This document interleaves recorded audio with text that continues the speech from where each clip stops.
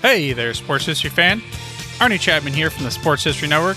Now, before you jump into this episode, I wanted to share with you an exciting giveaway we have going on with Home Field Apparel. We have a digital $50 gift card to homefieldapparel.com for one lucky fan of the Sports History Network. All you got to do is head over to sportshistorynetwork.com/giveaways to sign up. Again, that's sportshistorynetwork.com/giveaways. Hello, old sports. Welcome back to the Hello, Old Sports podcast here on the Sports History Network. This is Dan Newman, and I would like to welcome you and thank you once again for joining us into our weekly travel back into the history of sports. I am joined, as always, by my co-host and brother, Andrew Newman. Andrew, how are you today? I'm all right, Dan. Kind of when we started this, we made it a point that, we didn't want this to be an echo chamber and just sort of only wanting to hear viewpoints that we agree with or appreciate or even respect. So I understand what we're doing tonight. I understand why it's necessary. I'm trying to keep an open mind for the good of the show. I certainly don't support the Nets. I don't respect them. I personally find them offensive, but will enter things with the spirit of charity. It is, after all, April. I don't know what that means, but yes, no, my issues are far more with the current Nets than the Nets that we'll be talking about tonight. So I'm doing well. Good to hear. So before we begin, just a quick reminder to everybody, please follow us on iTunes, give the show a rating, leave us a comment. If you want to engage with us on social media, you can find us at Hello Old Sports Podcast. You can email the show at hellooldsports@gmail.com. You can also check us out leave a comment on the Sports History Network website. We've gotten a request for an episode on the 1959 Go-Go White Sox from a listener. So we'd like to thank you for suggesting that. And that's something you can expect, at some point in the spring, most likely. Encourage you also to listen to the other great shows on the Sports History Network: football, baseball, basketball. We're adding new shows every couple of weeks. So give us a listen on there. Andrew and I guested on some different shows throughout the last few months. So we've enjoyed that. All right. Well, tonight's show is about sort of the stepchild of the New York NBA scene. New York Nets became the New Jersey Nets, who then became the Brooklyn Nets, and were almost the New Jersey Swamp Rays for a brief period of time. And Swamp Dragons. I'm sorry, Swamp Dragons. You may have heard an extra voice there. We have with us today my good friend and Nets fan, New Jersey native, Abe Evans L. Abe, thanks so much for joining us on the show. Oh, yes, no problem. When you reached out to me and said, hey, we're going to do an episode on the New Jersey Nets, I was like, oh boy, do I have something to say about that. We want to kind of talk about, obviously talking about the whole history of the franchise would be long, and even though we go long here, that would be a little too long. Andrew and I talked a decent amount, or at least some, we've talked about the sort of the New York version of the Nets a few times through when different topics have come up, whether it was when we did our all-time NBA starting fives, whether it was when we did the very first episode and we talked about the Mount Rushmore of sports, and we talked about Dr. J, among others, who might fit in on the basketball side of that. So we've talked a little bit about the early days of the Nets, and this will likely air sometime in early May. By that point, the NBA playoffs will be heating up. And Andrew, I'm sorry, go ahead. Well, the NBA season goes until May 16th this year, so. No, that's right. They're screwed. They're on that screwy schedule this year. My editing is going slowly, but not that slowly. So hopefully by the first week of May, we'll have this up. Heard his voice a couple times. Let me formally say hello and welcome our guest. Abe, thanks again for doing this. Oh, yes. Thanks for having me. This is exciting. As I told my wife, I'm doing a podcast tonight. And she was like, you're doing what? And it's like, I'm going to go talk sports with the Newmans. So. That was actually one of our potential names was Talking Sports with the Newmans, or like Newman Old Sports or something. So we got a little more generic. So before we turn it over to Abe, and before we kind of get started here, I remember sort of a couple things really quick about the Nets from sort of the late 80s, early 90s. The first season I really got into the Knicks was 88, 89. The Knicks played basically every game on MSG Network, and the Nets played every game on Sports Channel, which was this the other station. And for whatever reason, we didn't get Sports Channel at our house. I don't know whether it was a different package or whether it was just, we couldn't get it there at all. But so I remember, as my little 6-year-old self, there was one Knick game where they played the Nets and the game was on Sports Channel. And I could not comprehend why, the Knicks were not on their normal channel. And my dad kind of had to explain to me, like, well, the Nets, they're technically considered a New York team also. And then all I remember is that the Knicks lost that game to the Nets by like 20 points. And my dad just saying to me, they shouldn't be losing to the Nets. The Nets stink. And it was and I remember those were the teams of sort of Buck Williams and Dennis Hopson and Lester Connor. And these were kind of the late 80s when they still had the red, white, and blue jerseys. So those were great jerseys. Yeah, and they've gone back to them once in a while as like a throwback type of thing, even since they've been in Brooklyn.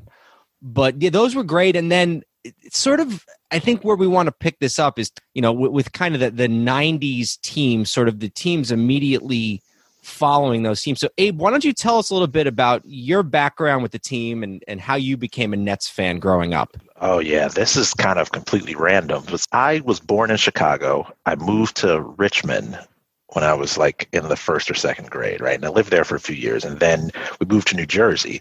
Before I moved to New Jersey, wasn't a follower of basketball at all, right? I followed baseball. I was a sort of a closet Braves fan, because that was what the local team for Richmond was, the Braves. It was the closest team. It was on TV all the time. So watched a ton of great pitching in the mid 90s, right? Really exciting stuff. But never really watched a ton of basketball.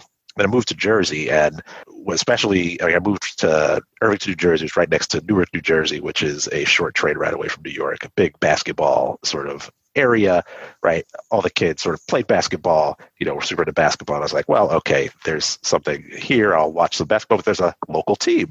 Why don't I just watch the Nets? As you're a kid, you're in your formative years, and you're like, oh, I live in a state with a basketball team. I'm a fan of this team. And this is before I knew anything really about the Nets. And, come to find out, they just suck.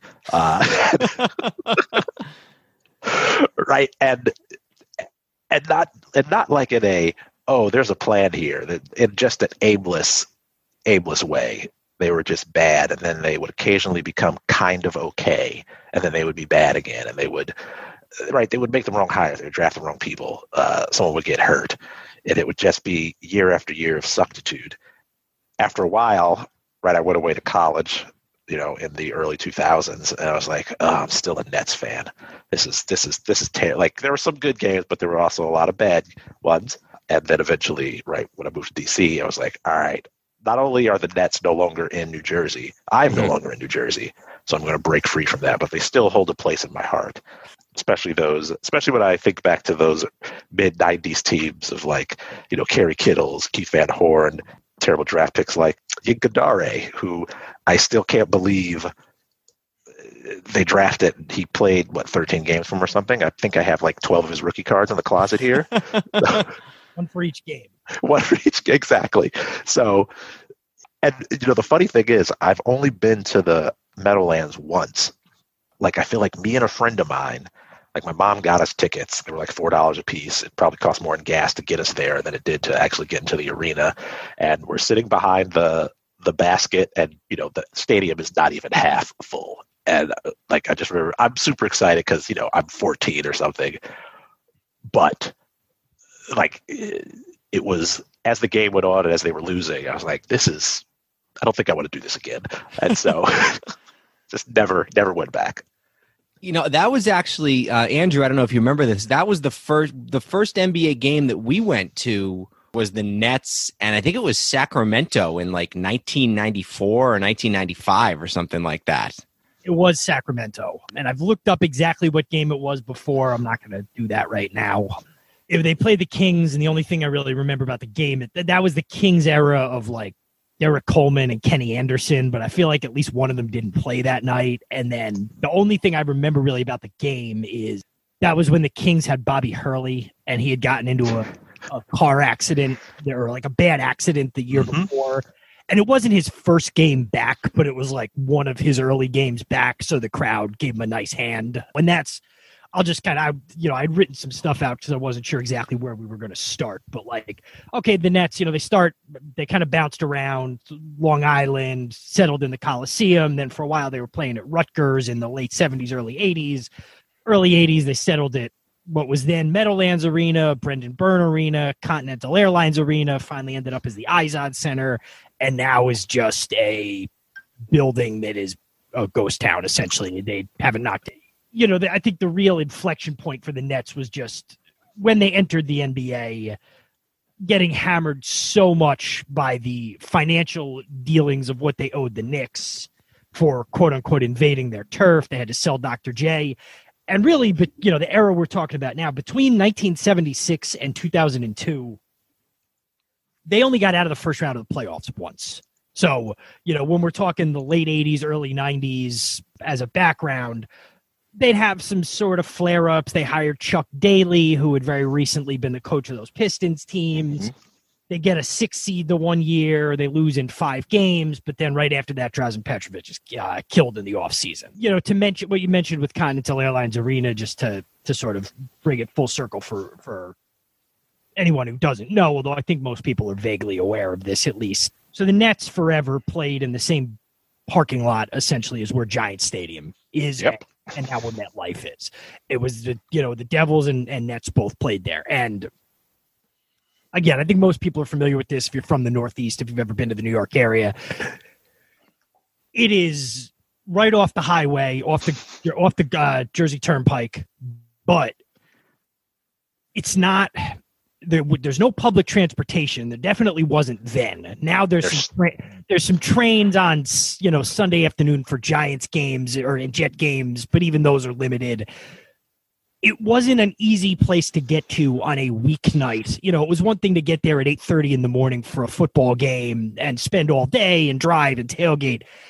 If you're trying to go to Nets and the Bullets in 1991 on a Thursday night and deal with New York City traffic for the privilege of doing it, it's a lot to ask, especially if the team is Guestly, which a lot of times they were. So, yes, I know we're talking about the Nets, but even those years when the Devils were a dynasty, the Devils were winning cups every year, or not every year, but the Devils were in at least the Eastern Conference Finals every year. They won 3 Stanley Cups. Their attendance still stunk because that wasn't a building you wanted to go to on a weeknight and deal with all of that. So just, again, I know a lot of people know that, but I figured I would just kind of set the stage of just how it was in the New York metropolitan area, but it wasn't easy to get to. So it wasn't really a New York team in terms of being on the transportation hub. So. Yeah, I think it's a good point. So Abe, you started sort of in the mid 90s, right? You said the Kittles, Van Horn years.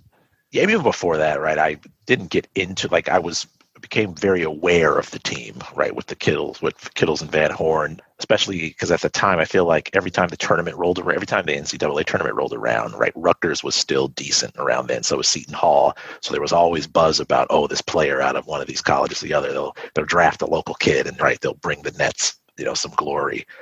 So around that time, that's when I really sort of started becoming aware of it. I mean, I was around for the Kenny Anderson sort of Ed O'Bannon times, but those weren't great teams. Derek Coleman was okay, right? They were good, but never good enough.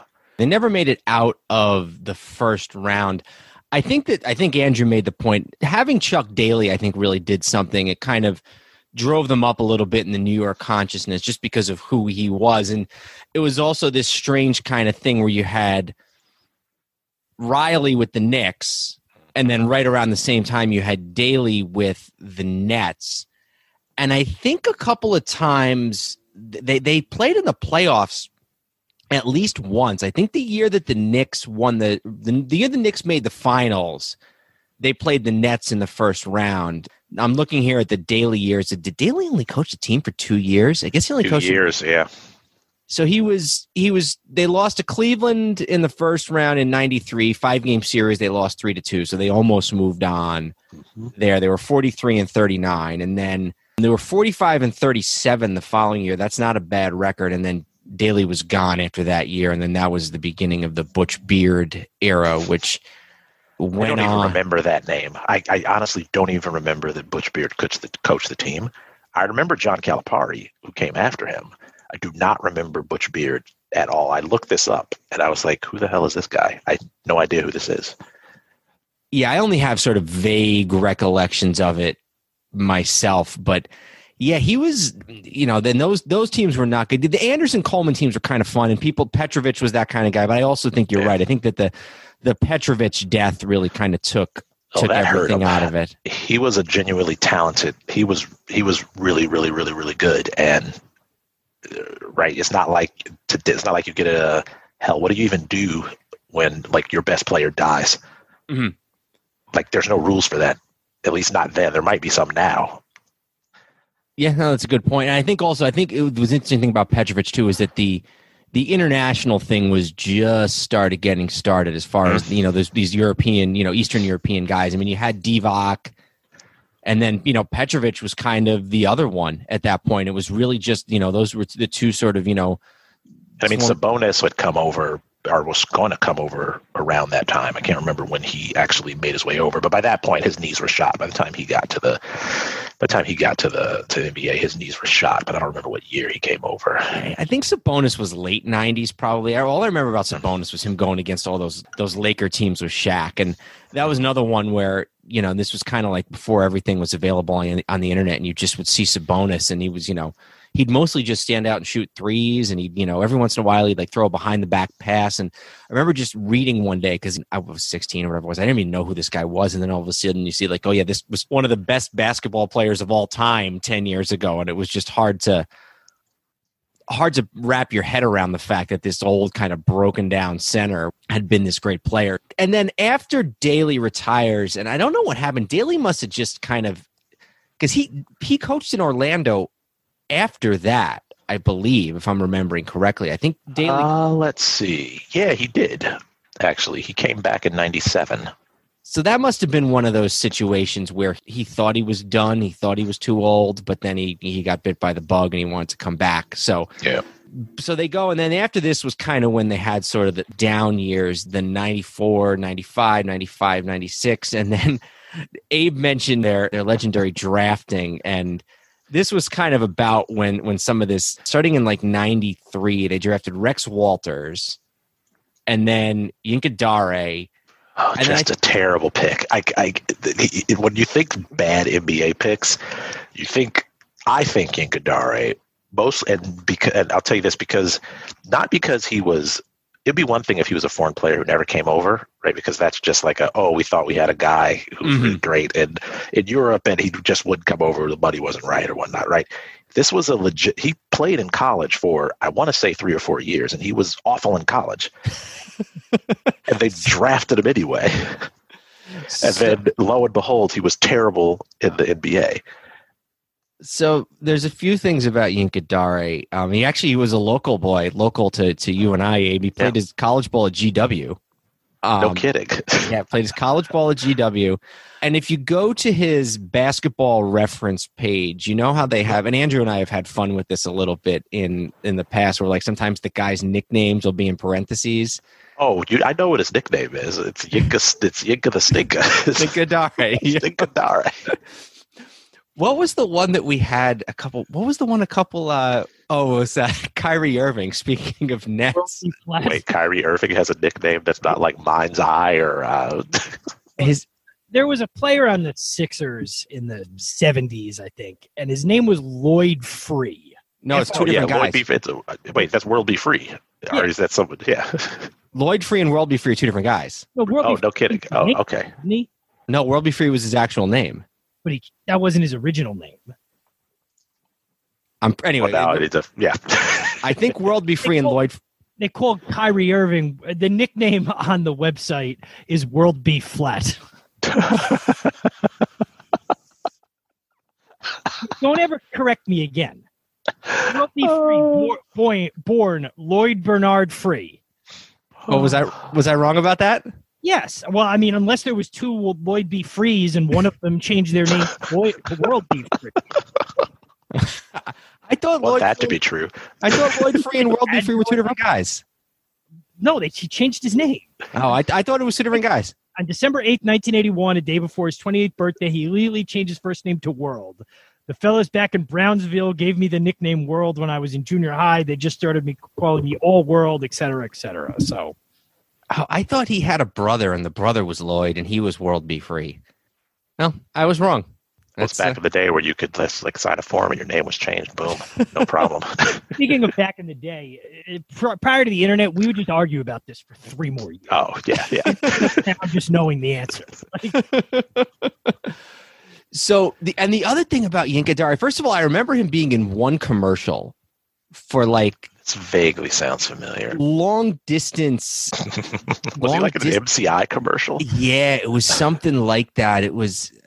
All I remember is he was sniffing a flower in part of it, like laying on a bed in pajamas, like sniffing a.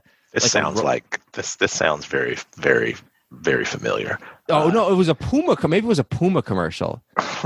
Maybe we'll try and throw that in the show notes. But the other thing that was weird about him was that he went through basically a whole he didn't have an assist for like the first 3 seasons of his career. He had let me pull up his totals here. Okay, his first season he only played 1 game, so whatever, that doesn't count. And then his second season, he played 58 games and he had 0 assists. Like, you'd have to, I think, just get one by accident. Like you throw it to a guy and he hits a 3, right? I mean, you would think. And it's crazy. He played 58 games. He averaged 10 minutes a game. This is a what was he, the 14th pick? Yeah. Right? It's just a waste of draft capital. And then Ed O'Bannon was the other one in '95. That I remember when they made that pick. That was supposed to, because he was a guy, he was a great college player, great UCLA player. For those who don't know, if you enjoyed at one point playing NCAA football or March Madness basketball or any of these video games, you can thank Ed O'Bannon for the fact that you can't play those anymore with real players, because he is the one who sued. I guess he sued the NCAA, or maybe he sued the NCAA. Yeah, and he won the case, and so now that's why you can't have. Well, I guess it used to be like they never used the names, but they would basically put these guys in the video games. Yeah, they were enriching themselves off their likeness while making it so that the players couldn't actually get any money. Right? It's basically like, hey, you're amateurs, but we're going to take your likeness and sell video games with it and pocket the cash. Yeah, it's like, who's this number 33 on UCLA who's 7'3"? Is that Kareem Abdul-Jabbar? No, that's not him. You don't see his name anywhere, do you? So I mean, honestly, the NCAA probably should have lost that suit, but Ed O'Bannon, and maybe that kind of speaks a little bit to the fact that his legacy as a player was not so great, because if Magic Johnson had won that lawsuit, Magic Johnson would still be better known as a player and not as the guy who ruined NCAA video games for a generation. I got to push back on the Ed O'Bannon thing a little bit, because that's not what he's trying to do. That's still going on, by the way. He also has got them to rule that the NCAA's practice of barring payments to athletes violated antitrust rules. And so that's why college athletes are allowed to get stipends now, allowed to be enticed with stipends, and why states like California have passed the law that allows college athletes to receive money for their likenesses. He wasn't trying to get them to shut down the NCAA video games. They're, by the way, bringing the football game back. I totally get. No, he's trying to do probably something really good, I would say. He's trying to get the players to be able to be compensated for this stuff. Yes, I mean, so, but anyway, I know that's neither here nor there, but he's he wasn't like, I don't like this, so nobody can have this game. The NCAA was like, well, if we have to pay somebody, we're just not going to do it. And that's it. Yeah, no. Well, yes, they're in the business of not paying their workers. So, so it's just kind of a strange time. And then, I guess when I remember really things kind of really coming in was, I guess when they brought in Marbury. That was when Well, I mean, is there anything even to say about the Calipari years? I just remember. So I will say this about the Calipari years. I've been looking through sort of these years, and here's the thing to say about the Calipari years. Don't let John Calipari be your coach and your executive. Just don't do that. Just don't. Full stop. He was not suited to the NBA. And you get that in both the NBA and in the NFL. You get these guys who aren't suited to the pros. But I think Calipari was sort of uniquely ill-suited. He just – because I just remember later on when – I mean, Rick Pitino kind of came in with – when Rick Pitino went to Boston. Oh, yeah, I remember those years. He'd been decent. He had a couple good years with the Knicks. That was actually that first Knick year that I remember that I was talking about before. He had some good years with the Knicks, Pitino, and then he'd won in Kentucky, and he was sort of like, he was established. I remember after Calipari left the Nets and then went on to his successful college coaching career, about 5 years into it, I remember thinking, is that the same clown that was the coach of the Nets? Because I just remember him being just nothing but a disaster. And I know he had when I say off the court issues, not off the court like his personal conduct, but I know he got into it with reporters and just he had to apologize for some of the language he used. So this was not a guy who he didn't even do a halfway decent job. He was just bad. And you're right, I think, for a guy who'd never been an executive or a NBA coach, they're basically like, well, here you go. It's 2 for the price of 1, right? It's like, wait, we can save a little money by just having the same guy do both of these. Yeah, just giving a guy like that the keys to the store. His first year was 96, 97. I want to see, I guess some of these guys were gone. Coleman was gone. Anderson, Petrovic obviously had passed away. Yeah, but O'Bannon was there after first year, right? This was the year they drafted Kittles. Mm-hmm. Seriously, Jimmy Jackson was on this team? How do I not remember that? He was written down as sort of the first one. I sort of wrote down as they assembled what would be the team that became the team that went to the finals. And I know they were kind of different teams both years, but Kittles was chronologically the first one. And then obviously the next year that off season would have been when they traded or drafted Keith Van Horn, depending on. Yeah. I think it was a draft night trade, right, from the 76ers? His rights were immediately traded, so it was probably one of those like they do now where the pick was made, but they couldn't announce the trade yet. Yeah. So the official trade rights were immediately traded to New Jersey along with Michael Cage, Lucius Harris, and Don McLean. Luscious Lucius. Love that guy. For draft rights to Tim Thomas and Anthony Parker and player contracts of Jim Jackson and Eric Montrose. Oh, there you go. Guys in that trade. Yeah. I have 2 main memories of Lucius Harris. One was going to games, and we can talk when we get there about just how many net games I went to my senior year of high school because it was a lot, and how the announcer used to go Lucius Harris, and then in the 03 finals, Lucius Harris had broken his nose, and he had one of the masks on. Yep. And at some point in one of the games, he, for whatever reason, decided to take his mask off before he went in the game. And so he goes in the game, and 20 seconds later, the Spurs call a timeout. And Bill Walton goes, I think the Spurs were so shocked about Lucius Harris not having his mask that they felt the need to call timeout and regroup. I just that's a Bill Walton announcer ism if I've ever heard one. That's the quality of his announcements, I would say. So back to the late 90s or the mid to late 90s for a second. I understand why this guy doesn't get talked about as much, but people forget that in sort of the immediate years prior to Marbury, they had another guy who was kind of considered sort of an up-and-coming star, and that was Jason Williams, not to be confused with either the point guard who played for Sacramento and Memphis and later won a championship with the Heat, or with the Jay Williams went to Duke. And Williams went to Duke and then tore his knee up on a moped. Mm-hmm. I was actually in Chicago for the first game when I was in college. I happened to be in Chicago for the weekend when Jay Williams had his first game, and he had a really good game in his first game, and all the headlines in the Chicago papers were like, we found our next Jordan, and it didn't really work out that way. But the Nets had the other Jason Williams. Yeah, and I remember this guy.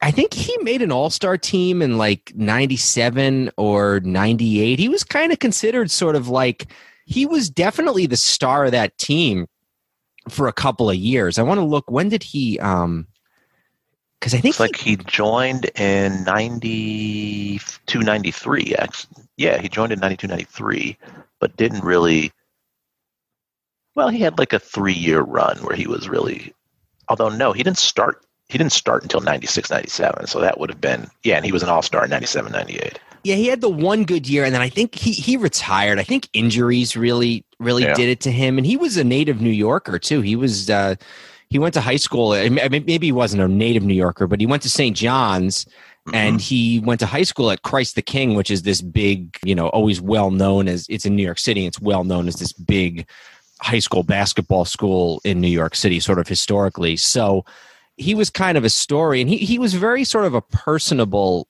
guy. I remember when I was in high school, I went to a basketball camp, and he came and spoke at the basketball camp, and very friendly, and talked to all the kids, and made a big show of, he was leaving. He said, I had such a good time doing this. I can't take money for doing this. And so he kind of gave the check back to the guy who was running the camp. So, a really what seemed like a good guy. And obviously he first had his career cut short because of injuries. And then he had this incident, I think in like 2002, where I think it was his bodyguard that was killed. It was something really. Oh, yeah, that does ring a bell. There was I don't remember. Yeah, reading up on this because it's something I hadn't thought of in quite a while.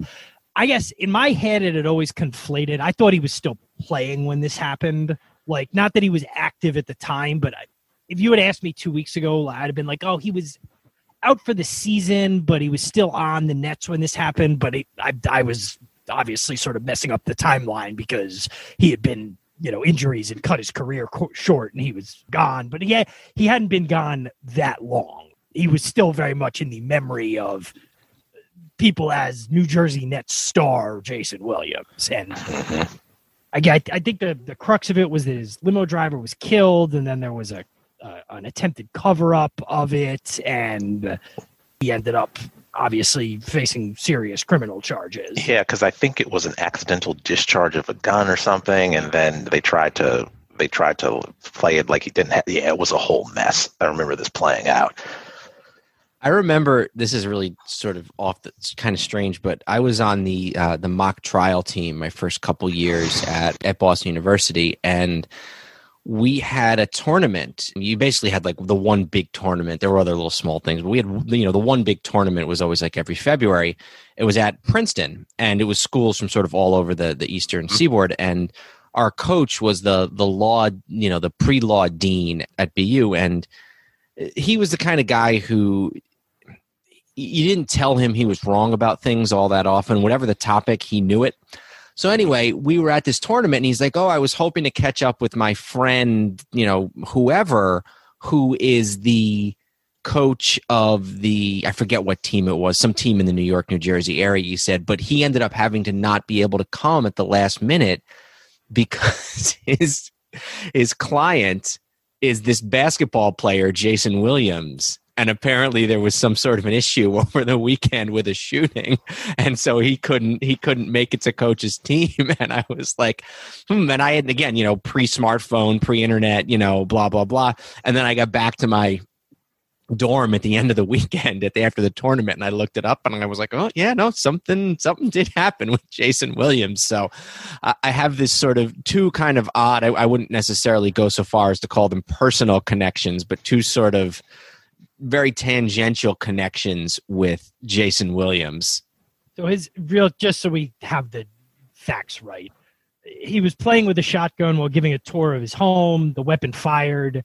In April of 2004, he was acquitted of the more serious charges against him, but the court's jury deadlocked on charges of reckless manslaughter. He was convicted on 4 counts relating to trying to cover it up. There was an appeals court. He was able to be recharged, etc. Ended up pleading guilty. This was 2010, but this was still going on. Pleaded guilty to aggravated assault, sentenced to 5 years in prison, parole after 18 months. And apparently he was already in jail for something else at the time. So he had a ton of, that was the most serious of the issues. Well, that's unfortunate. Yeah, and I think I heard something about him not that long ago. Not something negative. I think something came out like he's, trying to, make the most of, of his life, or, turn his life around, or whatever you want to call it. But I feel like I've heard even not all that recently, or not all that long ago, I should say, something about. Oh, he's in the news five days ago for participating in a charity pickleball tournament. So, oh, there you go. I'd like to circle back in a minute to the last team he was on, or at least the last team he was on significantly, but just to sort of, and I've been trying to look for this because I was pretty sure I was right about this, but Jason Williams actually plays he's not in it, but Jason Williams is mentioned in one of the most famous scenes of The Sopranos of all time. The FBI, it's an episode in I think the second season, where Tony has been trying to stay away from his regular haunts, and at the very end of the episode, they're all outside of Satriali's, and the FBI comes up, and they kind of have like a few minutes where they're like just shooting the breeze, like they're not mobsters and FBI agents. And the FBI agent says to Tony, he says, "How about those Nets, huh?" And then Tony's lighting up a cigar, and he says, "It's that guy, Williams." That's right. Now, I'm pretty sure it was after Jason Williams wasn't on the team, but I was sort of highlighted that last couple of things in that 97-98 era. So that 97-98 team made the playoffs as a 6 seed, I believe, 43-39. Their starting lineup was basically Van Horn, Kittles, Jason Williams, Sam Cassell, and Kendall Gill. Oh, man. And another thing that happened in that year that I think a lot of times maybe it's a coincidence, but we talked about this a lot, Dan, in our Tampa sports episode. They changed their uniforms. And, they'd been the various incarnations of red, white, and blue. Immediately prior to this was kind of the weird, like, gradient blue that I don't think anybody was in love with. Like the baby blue, right? Like the super light. They brought out this kind of new thing where I think their road uniforms for a bunch of years were gray. So they really only I remember that white or gray. And it was a total franchise remodel. And again, sometimes you can overstate it, but when we did the episode on Tampa sports, Dan, we talked about the Bucks, and it's like, even if you like those creamsicle uniforms, which I do, they become so synonymous with losing that it was probably necessary for an image makeover. And even though this isn't one that people really remember all that fondly, if they remember it at all, it was probably necessary as part of a franchise that was looking to put the recent past behind them. So I just wanted to mention that 97-98 team. Oh yeah, was that around the time? So I'm trying to remember what year it was that they were holding a contest for when they were considering the rename, right? When they were basically like, hey, we're thinking about renaming the Nets. And because I remember reading this, I used to get the Star Ledger paper and used to read it, on the weekends, because that was like the local paper. Mm-hmm. And there was articles about, they're holding you could fill out a form and mail it in somewhere, right? Because there was no website to go to vote on back at that time, because it was very close. They were going to be the Swamp Dragons. It was very, very close. And I was like, well, that's dumb. That doesn't make any sense. Why would you do that? I remember being on a trip, going somewhere, coming back from some trip with my family, and my dad had WFAN on, and they gave the 2020 sports update, and they said, officially announced, the New Jersey Nets have officially announced that they will change their name to the Swamp Dragons in 2000 or whatever, 1997 or whatever it was.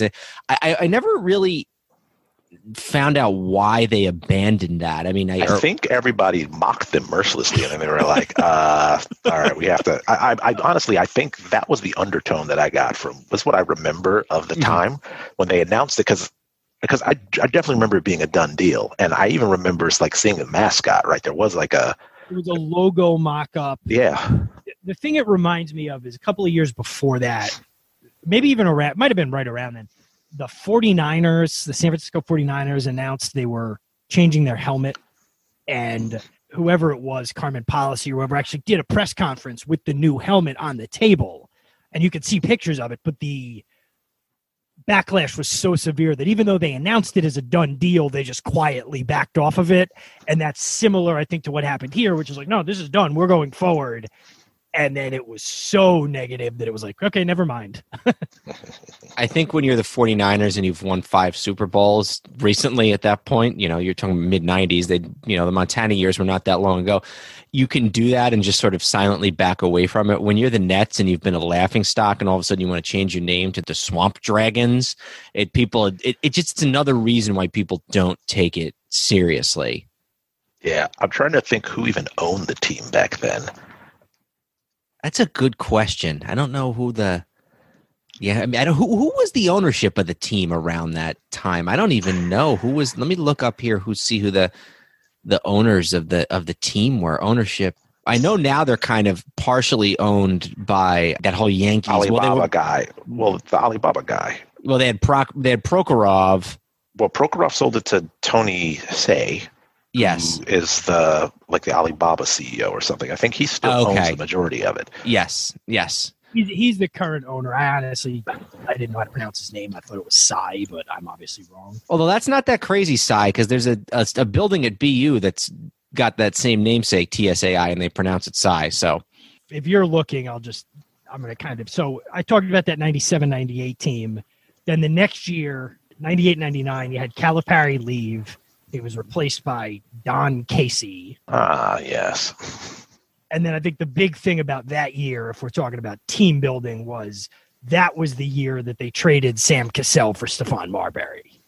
Yeah, those were some. Yeah, I was never a big Stephon Marbury fan. Just didn't really care for him at all. I was just saying, I know during that era, I think the last year he was there, he was known to, he was writing all alone on his sneakers at one point to kind of signify that he was the only guy on a bad team. We obviously had some experience with him as Knicks later on, and there was some good there, but it was fleeting. It's just interesting that Marbury was on each end, coming to the Nets and leaving the Nets, involved in trades for significant players. Obviously, the later trade is much more important, but being traded for Sam Cassell, who still after that had tons of good years left in him, is interesting. Yeah, I remember when they had him. That was the year, and I guess the one thing I think we should mention before we transition right there is right around the same time period. I think maybe the season Marbury's first year was 98-99. Right around that time is also when they hire Rod Thorne to run the team, who, if you don't know sort of NBA executives, Rod Thorne is maybe the best NBA executive of all time. He's the guy, he's the one who drafted Michael Jordan in 84, been an executive with the league. He's also been heavily involved with USA Basketball, but he's best known probably for running the Knicks in those early years of the 2000s. And he's the one who makes some of these trades we'll talk about in a minute here. But you're right.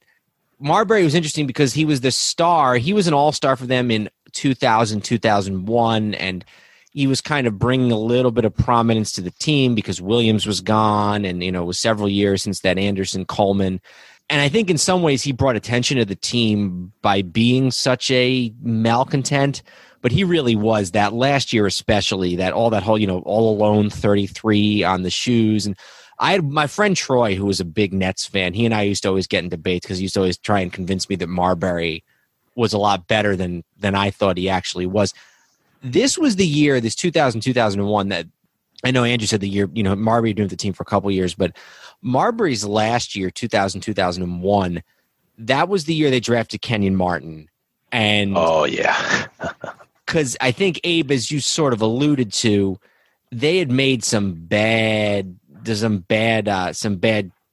draft choices. Tim Thomas in 1997, who I don't even know. Did Tim Thomas ever even play for the Nets? No, he was. I don't know, but he was part of the Van Horn trade, I think. My Tim Thomas memories are always, well, that guy doesn't care, and then I would watch teams pay him $7 years, $120 million contracts, and he would Right, he was the definition of contract year player, right? He would play awesome in that contract year, and then he would get paid, and then he would not do anything else again. And then the contract year would come up, and he would be awesome, and everybody would be like, "Oh, he's really got it. Let's go ahead and give him a long-term deal." And this happened like 3 or 4. I watched this happen literally 3 or 4 times. I was like, "Why are you doing this to yourselves?"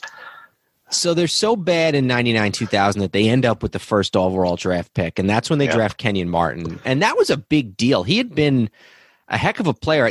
I believe that the Cincinnati team he was on had gone deep into the – I think they had gone pretty deep into the tournament the year before. But Martin had broken his leg. That's right. Kenyon Martin had broken his leg, and then the Nets drafted him anyway, and that was the big question. Is they're drafting this guy with a broken leg. Is he going to be – is he going to be able to be a solid pro, especially as a forward, a guy whose body takes a beating? But he ended up doing pretty well. But the year before that, like I said, or no, that year, I guess, that 2000, 2001, that was Martin's rookie year.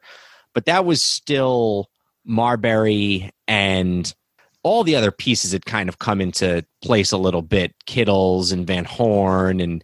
But they also, this was the year my friends and I, we were able to get a deal where we were able to get 7 games for $60. You guys got robbed. But it was cool because you could basically pick the games. Mm-hmm. So we saw San Antonio, we saw Philly, with Iverson. That was the year they went to the finals. That was Iverson's MVP year. We saw the Celtics. Who else did we see? We saw the Magic with McGrady and Grant Hill, although Grant Hill was probably hurt. Vince Carter and the Raptors, that was another one we saw. So it was a really cool way to go see other teams when the Knicks were they were just at the end of their 10 years of being so dominant that you couldn't get a Knick ticket for less than $100, but you could go to 7 net games and see some of these same opposition teams for less than it would cost for 1 Knick game. So I took a lot of late night trips to New Jersey, to and from New Jersey, my senior year of high school. And did you drive out, or did you take the bus? Like, how'd you get there? We drove. My friend would drive. Yeah. Okay. This was also a team that had they had Johnny Newman, who was 14 years in the league. They had Sherman Douglas, and I'll never forget going to the game against the Sixers and watching Sherman Douglas try and guard Allen Iverson. And the guys like three rows behind me, all of a sudden one of the guys just yells out, "Yo, Sherman Douglas is on skates out there." And then that was only my second favorite of that night. Johnny Newman comes in, and these kids were like our age. They're like 17. And one of the kids yells out, "Yo, Johnny Newman been in the league 25 years." So, good memories of those teams, but and kind of maybe set the table a little bit, even though the 1-loss record wasn't the same. And this was Byron Scott's first year as coach, so they got Scott, they got Rod Thorne, they got Kenyon Martin as their first overall draft choice, and then they're able to make this trade for Kidd, which I don't know exactly why Kidd was so eager to get out of Phoenix. I think that. Oh, wait, was Kidd in Phoenix at that time? Kidd was in Phoenix, yeah. Well, wasn't there I can't remember if this is when he had trouble with the drinking before. If this was before or after that came out. I can't remember. That could be right. I think that might have been part of like trying to get him into a new atmosphere and a new situation. Yeah. Yeah. Because I know he went to Phoenix after the Triple J's broke up in Dallas, right? Jamal Mashburn, Jimmy Jackson, and Jason Kidd. I believe Tony Braxton was involved in that somehow. I still don't know the full story, but she unbroke somebody's heart. Yeah, exactly. I love Tony Braxton. I had a huge crush on her growing up. So apparently, you weren't the only one. So I'm reading his last year with the Suns. It talks about Kidd. 2000-2001 season was affected by Kidd's personal problems. He was charged with domestic abuse of his wife. Kidd took more of the offensive up. That's just about the offense, but made the All-Star game. So yeah, that was a big part of it. Personal issues, and they had also acquired Penny Hardaway. That's right. Expecting that to be them to coexist a little better than they did that year not personally, but more on the court. On the court. So, was Sarver did Sarver still own the team back then? Or, I don't know how long he's owned that team. I don't know. Maybe I could look that up, but I can look that up. Speaking of terrible owners. So they bring in Kidd, and they end up having this just under Byron Scott. They just have this out of nowhere year in 01-02. They go 52-30. They're first in the Atlantic. I don't know where they were in the conference, but they were seeded pretty high. They might have been the number one overall seed. Kidd's great. Richard Jefferson's coming into his own. A young Richard Jefferson, man. Mm-hmm. He was so good. He was so good. The Kidd Marbury trade was the day after the draft. The night before that, they had traded Eddie Griffin to Houston. Oh, man. Richard Jefferson and Jason Collins. And Jason Collins was a role player on those, next couple of teams. Yeah, Jason Collins was a solid big. Jason Collins obviously becomes known as the first openly gay player in the NBA. And so I think, and certainly not a guy whose playing legacy is anything to write home about, but this is one of he plays in the league forever. He doesn't leave. Abe and I remember him. He played 6 games. Played for the Wizards. 6 games. 12-13. He also has a twin brother who was also in the NBA. Jaren Collins, right? Jaren Collins, yeah. The thing I remember about Jason Collins is 2 things about 12 years apart. When they made it to the finals that year in 01, or I guess it would have been 02, they had 3 centers. They had Collins, they had Todd McCullough. Oh, man. And then they had Aaron Williams, who was sort of a forward center. But, he was, for most of the season, Aaron Williams was McCullough's backup. And of the 3, and I don't know why they didn't put Kenyon Martin on Shaq more. Maybe they did, and I just don't remember. Well, they did. They did put Kenyon Martin on Shaq. I remember those finals, I'm pretty certain that Kenyon Martin being the tallest player on the Nets out on the floor. They couldn't put anybody else out there. And I just remember thinking that Collins, of all of them, was the one who did better than, maybe not Kenyon, but Collins did better on the other 2 than either the other 2. And, Collins was the rookie, so you didn't necessarily expect him to be able to guard Shaq. And then my other Jason Collins story, or not my story, but when he came back after he had come out as gay, and, obviously there was all this attention on him playing, one of his first games, he played like 8 minutes, scored 0 points, and fouled out. I just remember saying, like, obviously, and rightfully so, this is going to be eclipsed by the groundbreaking nature of this, but how often does a guy foul out with no points in 8 minutes? It's pretty incredible. It's pretty incredible. That was when he was on the Wizards, but who were they playing that he was able to foul out quite so quickly? No, I think it was when he was on the Nets. It was when he came back with the Nets. Okay, when he came back with the Nets. Okay. So that was an interesting team, and then, but it really just came out of nowhere. I mean, a lot of people thought Kidd should have been the MVP that year. They gave it to Tim Duncan, but I remember people were disappointed. They thought that because Kidd was having, and this was a time when, you really hadn't had a point guard win an MVP since Magic. It had all been, either Jordan or I guess Iverson had won the year before, but he wasn't really a pure point guard. Iverson had won the year before in 01. So they really wanted to see, people wanted to see Kidd win the MVP, but it didn't happen. But then they go on this run, they go to the finals, and I think that year, I don't think anybody expected them to beat the Lakers, and they just got smashed. They got steamrolled. They had no one to guard Shaq at all. Mm-hmm. Right? It just was not even. It wasn't even a contest, really. I mean, I was expecting them. Honestly, I thought they might win 1 game just because. Right, because didn't Philly won 1 game, and I was like, okay, they can at least take 1, right? Mm-hmm. Allen Iverson went off for 51 or something like that, and they took a game, and I was like, okay. I was like, look, the Nets aren't winning this series. Like, let's just not even think that's happening. The Meteor would have to, strike the arena, and they would have to, play the towel guys for that to be a possibility. But I thought they could win a game, and they did not at all. And I don't even remember them being close. Right, I'm pretty certain I watched very little of the second half of those games. I seem to vaguely remember there being 1 game where they were all of a sudden, it was sometime in the third quarter, and they were hanging with them. It was like, oh, they might make a game of it. I remember there was 1 game. Kenyon Martin did go off 1 game, and I was and when that happened, I was thinking, all right, maybe this is the game they win, and it just didn't have enough. I feel like Kenyon Martin scored 40-something points, and no one else could hit a shot. And I think the timing of this was good for them, too, because the Knicks, this was the first year the Knicks had missed the playoffs since, I think since before Pitino in 87. So not that it was a replacement, but for people like me who were NBA fans and wanted to root for a New York team, and all of a sudden you got this Nets team going all the way to the finals. I think that was kind of exciting for some people. Andrew didn't agree, I don't think. No, that first year I liked that team. I think the other thing to point out, a couple of things, was they played such a different style. They ran so much compared to what basketball was in that, at that point, with a lot of isolations and things like that.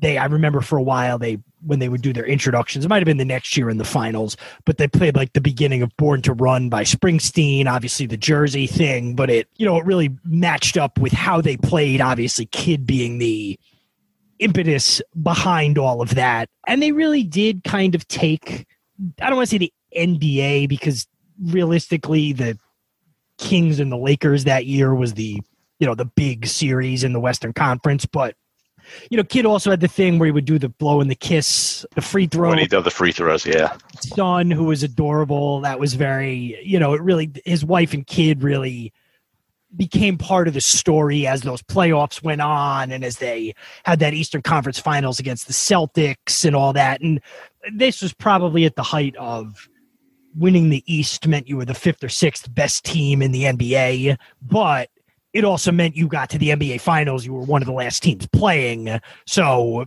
phenomenon is probably a little too strong, but it was a huge national story as the year went on. It was a moment. The Nets are good. Now the Nets are really good, and now they're also living up to the hype in the playoffs. It was, it was a force of nature, I guess you could say. And that rivalry with the Celtics really brought a lot home for that. And that was a rivalry that got really nasty, because it was the Nets on the one side, and then this was the Antoine Walker, Paul Pierce, Kenny Anderson Celtics. That was the year 2002 was the year that the Nets blew something like a 25-point lead in the fourth quarter of a game in the conference finals. And I remember going to one of those games I went to a playoff game. I went to game 1 of that conference finals in Jersey. And then the following year in Boston, when I was in college, I went to just a regular season Nets Celtics games, and it was intense. Like, people saying things about Kidd, people saying things about Pierce.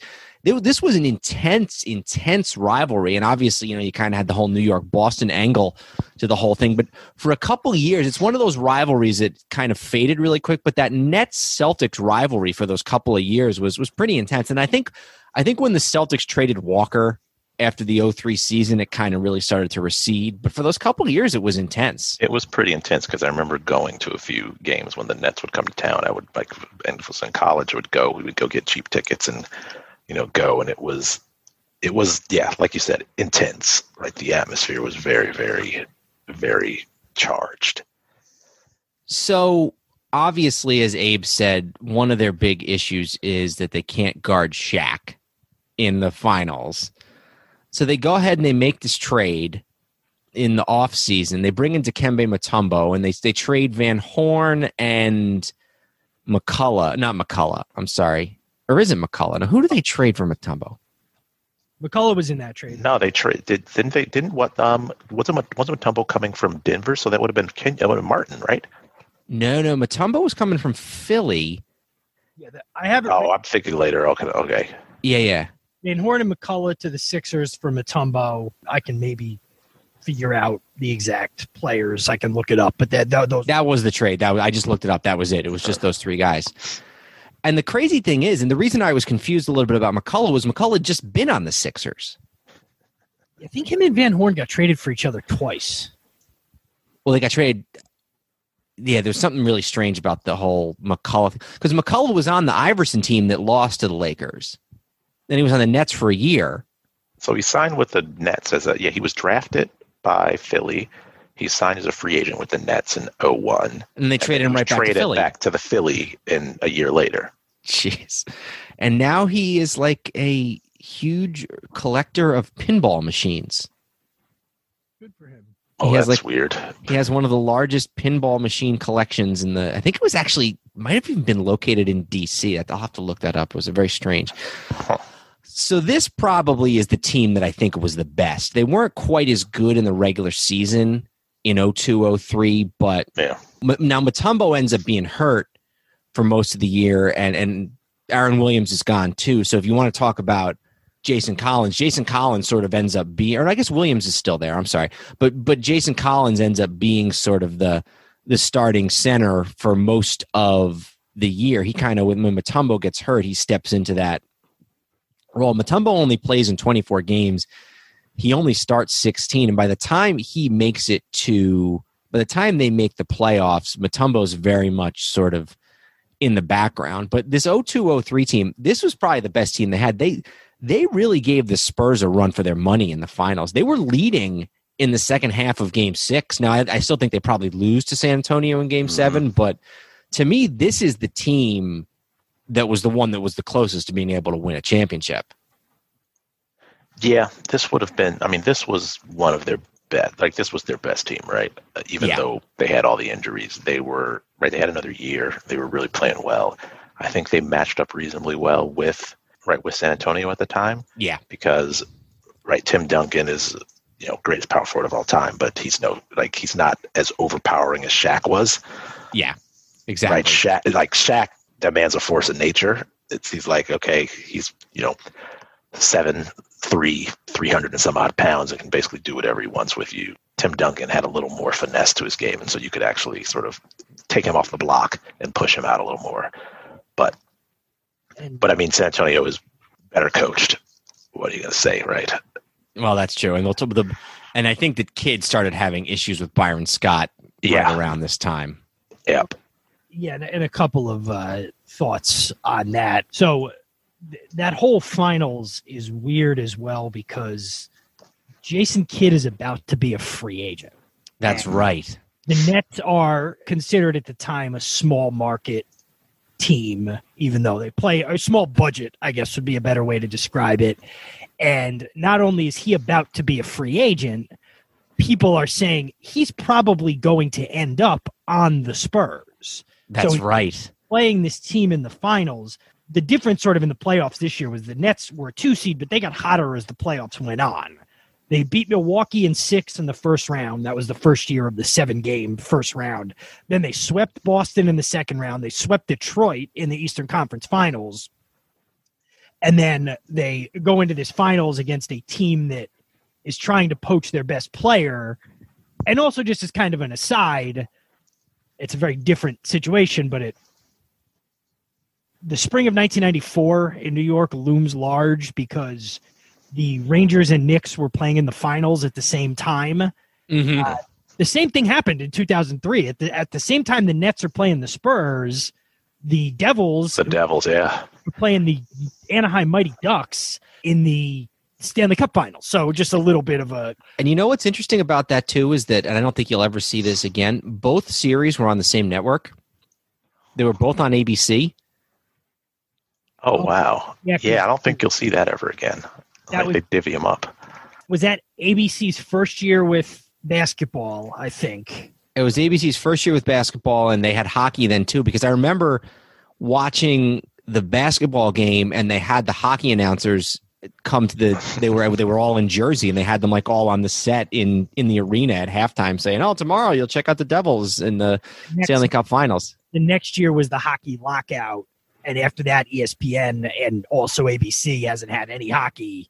That's changing next year, but ever since then, they haven't had any hockey. So they lose to the Spurs, and then everybody thinks Kidd is gone, and they are able to convince Kidd to stay. And one of the reasons they are able to convince him to stay is that they bring in another star to sort of compliment him and try and build the next team. They sign a free agent. Does anybody remember who that was? Looking over the roster, and I have to say it is Alonzo Mourning. Alonzo Mourning. I remember people being pumped when they made this move. I liked Alonzo Mourning coming out of college. I really enjoyed him on he was drafted by the Charlotte Hornets, which were just, top 2 all-time color scheme, right?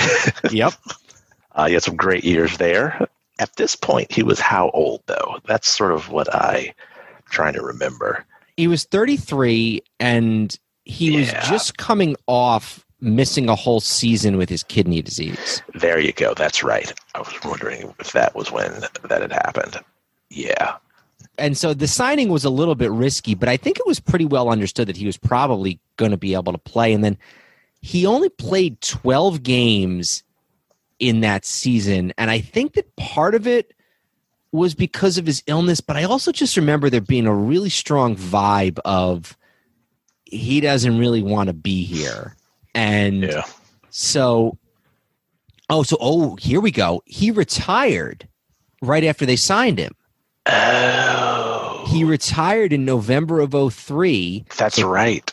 Kid must have been thrilled. He signs with the Nets when he could have gone to San Antonio, and he does it probably largely on the basis that they're going to bring in Mourning, and then Mourning retires. But then Mourning sort of like starts to he starts practicing again with the team in 2004, 2005. And then, here's the thing, November 24th. I'm thinking October 24th for Mourning, which is right before the season. November 24th, that explains why he's got 12 games. He played 12 games and then retired. And then he retired. That's even tougher. Oh, my God. I mean, was that medical related, or was he like, it was his kidneys? It had to be his kidneys, right? It was his kidneys, yeah. It was his kidneys. And then he comes back, he starts practicing with them again. And this is when he really becomes sort of a malcontent. And he starts complaining. They trade Kenyon Martin. He gets upset about that. Mm-hmm. And so he kind of stops putting in much effort on the Nets. And meanwhile, north of the border, Vince Carter has kind of given up on the Raptors. And literally, he was really bad. I mean, as bad as whatever Mourning did, Carter had really sort of... Carter, where he was at a concert or something when he was supposed to be on the road with the team, and he didn't go because he was supposedly hurt or something. I feel like I remember that. I mean, he just straight up dogged it until they traded him, right? He was like, trade me, and then proceeded to like play his way out of town, literally. He kind of invented that. Yeah, and the only guy who I can think of who maybe did something similar a little bit in the 90s was Barkley, where Barkley made it very clear that he did not want to be in Philly anymore and kind of forced their hand into trading. But, you know, the James Harden strategy of I'm just going to not put in any effort until they trade me. I remember Carter being kind of one of the first guys that really did that. But when they made that trade, that was like a big deal. That was supposed to be sort of, you know, here come the Nets. This is going to be... this Kidd and Carter thing is going to be the next big two, and then it just never really pans out. They make the playoffs the next few years, but they never go past the second round, and then 2003-04, even after having won or having been to two straight finals, this is when the conflicts between Kidd and Byron Scott come into play, and then they bring in Lawrence Frank. And that guy. Lawrence Frank's got an interesting story, too, because Kidd coached the Nets for 1 year, right? Mm-hmm. Yep. And Lawrence Frank was his assistant. Yep. And there were rumors going around that Lawrence Frank was out for his job, and so he would make him there was a website that got created. I don't know if you remember this. I do remember this, yeah. It was like Lawrence Frank's write-up, and so like the running joke with Kidd was like making him go pick up Arby's instead of being an assistant coach or something so that he wouldn't take his job. They kicked him off the bench after like 3 games. They were like, okay, you're not going to be on the bench during the games. You're going to like go off and do, you know, write-ups. Special assignments, I think it was. Yeah, exactly. And so it was just the whole thing. And then, of course, Kidd proved to be what he was, and he left the team after a year anyway. So the whole era kind of dies out with the signing of Mourning, and then later with the trade for Carter, especially in what was a weak Eastern Conference. I think everybody maybe would have expected them to go a little bit deeper, but it just doesn't happen. And then by this point, you start to get Detroit gets really good. Detroit's in the Eastern Conference Finals every year for like 6 years in a row or something like that. And in the 2004 offseason, Kittles and Martin are both traded. Lucius Harris is released obviously Van Horn was gone, McCullough is gone. So it's really outside of Kidd who's left from that core Kidd and Richard Jefferson. I mean, Jefferson is like those two are the only guys left who can actually play still. And I mean, by that point, Kittle's had blown out his knee, and he wasn't nearly as good as he was, and as he had been in the past. And Jeff Van Horn was always underwhelmed. Not Jeff Van Horn, Keith Van Horn was always underwhelming to me, and he just never. I always thought that he should be better than he was, and he just never was. Yeah, no, I would tend to agree with that. Yeah, and so that's kind of end of it. They really sort of hit the tank in the later years, the later Jersey years, and then 12-70 in 09-10, which is I think like their second or third to last year in Jersey, and this is the year where God, this 09-10 team. I'm looking at this team, and it is just wait, is this? No, they didn't. Good Lord, they had Yiji Lan on that team. That's right.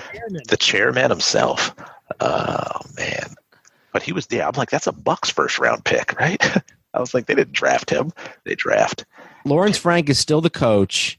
Yeah. He starts off 0-16. So they lose at least their first 18 games this season because Frank is 0-16. And then this guy, Tom Barise, who they get to replace him, is 0-2. He was an assistant coach. He was an assistant coach. They're at least 0-18 to start the season. And then they really don't do much until they get to Brooklyn. And their first year in Brooklyn, they're decent. And then they make the trade for Pierce Garnett and Jason Terry. So, yeah, I mean, really, once the Carter trade is made, they've got a couple of years, and then it kind of... And then they're irrelevant. They're essentially irrelevant after that. You know, it's interesting to me, and now, I mean, it's just crazy. It's, you know, they started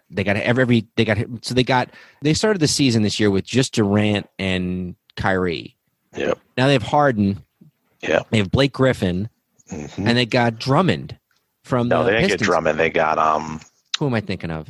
LaMarcus Aldridge. Oh, they got Aldridge. That's who they got. There was talk of Drummond, but they got LaMarcus Aldridge instead. That's right. So it'll be interesting to see. I also think it'll be interesting, and this is such an atypical year with all the COVID stuff. You know, there's some fans back. Maybe by the time the NBA finals come around, there'll be more fans back. So I'm curious to see what sort of the New York attention. Obviously, a team like that will get national attention. There'll be on ESPN and everything, but I'll be curious to see whether this team with all of these big superstars gets any real attention in the New York media when you consider the fact that the kid teams never really did even though that year they had Pierce and Garnett, they never really did. Andrew, was the year that the Nets had Pierce and Garnett, was that the year the Knicks were good too? Was that the year they won 50 games? I think it was, right? Or was it the year before? It was the year before. It might have been. Yeah, so it was just 1 year with them, but I think it was, because they were playing, I want to say that was the year they got to the second, no, they lost in the first round that year to the Heat, I want to say, and then the Knicks lost in the second round, because I don't think they were both in the second round at the same time.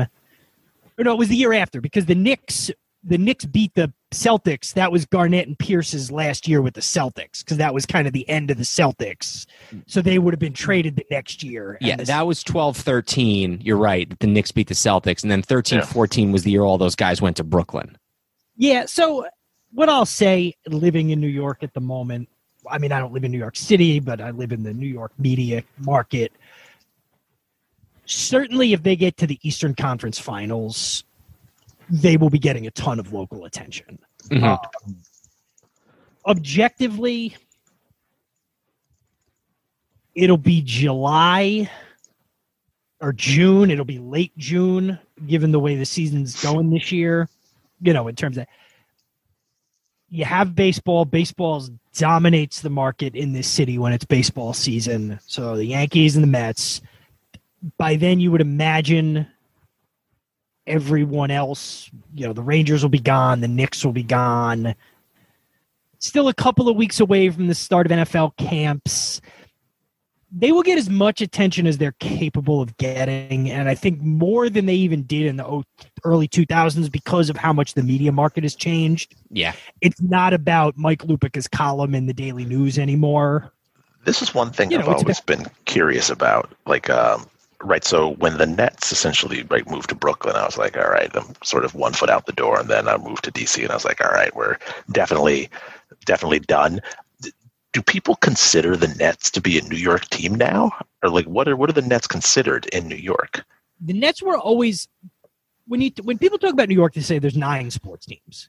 9 pro sports teams because there's 2 football, 2 baseball. The Devils have always counted as a New York team. The Nets have wherever the Nets have played, they've counted as a New York team. Mm-hmm. The Nets, it's very hard, and I don't want to get too granular with it, like I'm some sort of expert, but the Nets are a New York team, but they are still very much second-class citizens, and I know what the Knicks are. I know if the Knicks were 9-60 this year, there might be a little bit of more, but I think the Nets probably get a lot more national attention than they do local attention right now because they play in Brooklyn. They're a New York team, but it's also not a team that's come together that people have been watching for years. They've been watching these guys for years, but on other teams. So there's almost no reason to cover them from a local angle. They just cover them from a national angle. And they've also tried so hard to differentiate themselves from every other sports team by being borough specific. So if the Nets win a championship this year, God forbid, I will guarantee, and let's say COVID is gone. Let's take COVID out of the equation for a second. I guarantee you the parade will not be down the Canyon of Heroes in Manhattan. It'll be a Brooklyn thing. Nets will want to have it in Brooklyn. So I see. It's a hybrid. It's weird. They're certainly more popular than, the Devils were when the Devils were winning championships and all of that. But radio stations around here do say, if we open up the phones and say we're going to take calls about the 2 local basketball teams, 8 to 10 of those calls are about the Knicks. Yeah. Rightfully or wrongly, whatever that proves, but anecdotally, that is still this tenor of the town in terms of basketball and the fandom. Durant probably got a lot more play for his Twitter beef with Michael Rappaport. By the time this airs, it'll be over a month ago. But as we're recording, it's recent. Than anything that any one Net has done on the court, and part of that's just the NBA landscape, but there's really not such a thing as like, oh, well, the Nets have a big game tonight. And I think like Andrew said, that probably won't roll out until the conference finals. So I'm very curious would be very curious to sort of do the counterfactual of if this team was around 2 years ago before COVID, what would it be like? But so much of the media landscape has changed because of COVID. So there's kind of like, there's 2 variables there. But yeah, my other question sort of that I don't know the answer to is I wonder who goes to the games because I feel like Knicks have a lot of people in normal times, people coming in from like where we're from or from Long Island, they take the train right in, they go to the game. But then it's also like the thing to do, business people and people getting boxes or they have company seats. I'm curious who goes to the Brooklyn Nets games. My suspicion is that it's probably a lot of New Yorkers who come from other cities who go to see their teams play. Yeah. Well, Sort of like what we get with the Nationals. I always used to say you can tell who the Nationals are playing that weekend just by riding the Metro at rush hour on a Friday. It's very clear. So my guess is that's a part of it too with the Nets. And I think there's a lot of people who live in New York who, if they're going to pick a team, they've picked the Nets. They're not from New York. They might have come in with no prior allegiances or they might have come in with a team. Now, obviously, if you're a Celtics fan or a Sixers fan or something else, but if you moved to New York from Indiana and you were a Pacers fan, but only nominally, or an Orlando Magic fan or something, I think a lot of those people are getting on the Nets, but and not to me, I know this wasn't the focus of the podcast, but I think by virtue of the way they've built this team, which is smart, but it's not, I think there's a lot, and it's probably also a factor of the Knicks being better this year. There's not a lot of people who are like, I couldn't take it anymore with the Knicks, and now I'm a Nets fan. There are some. Yeah, I just don't see that. Yeah, like being a huge factor. I am curious to what happens after.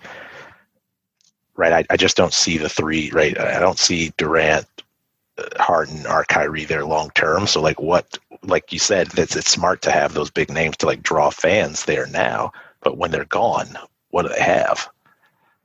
And modern sports are like that in a lot of ways, where it's always a different team every year. But you're both right. They keep reinventing themselves so much. It's like even since they've been in Brooklyn, it was like they had the Joe Johnson year, and then they had the Pierce Allen the Pierce Garnett year, and then they had something else. And it was Brook Lopez was big, and then a couple years ago they finally started with some of these guys, D'Angelo Russell and some of these guys. It was this up and coming team, and now it's a totally different thing. It's the new Heat where everybody just goes there. Yeah. I mean, it's one thing to root for laundry, but usually there's like at least one guy on the team they draft, right? And that's, I think, a lot of what they lost with all the trades they made this year. So, all right, well, this was a great conversation, a topic that we hadn't really delved into too much. Really, like I said, not much at all in our first 25 or so episodes.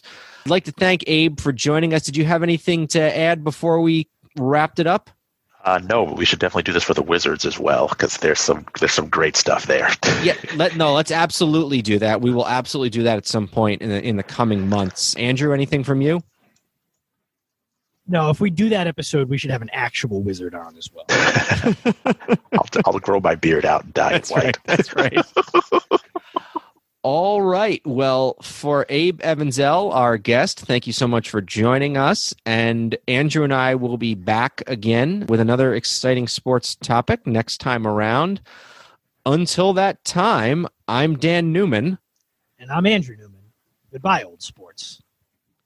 Hey there, sports history fan. This is Arnie Chapman, a.k.a. the Football History Dude, and I wanted to thank you for stopping by to listen to another episode here on the Sports History Network. Our podcasters are passionate about uncovering and sharing sports stories from yesteryear. And if you didn't know it already, we have over 30 shows across the network covering all sorts of sports history topics. In fact, here's a glimpse into one of our awesome podcasts here on the network. Join George Bozica, the president of the PFRA, and myself, John Bozica, each month for the Professional Football Researchers Association official podcast. We'll discuss the history of the game, the many names of the game, and so many different things for you, making the history of football not only entertaining, but fun at the same time, as we join you on the Sports History Network on the official PFRA podcast. How about that? I bet you're super hyped to go listen to that new podcast, right? Well, to learn about this show and all the other podcasts on the network, head over to sportshistorynetwork.com/podcast. Again, that's sportshistorynetwork.com/podcast. Head over there today to find your next favorite sports history podcast.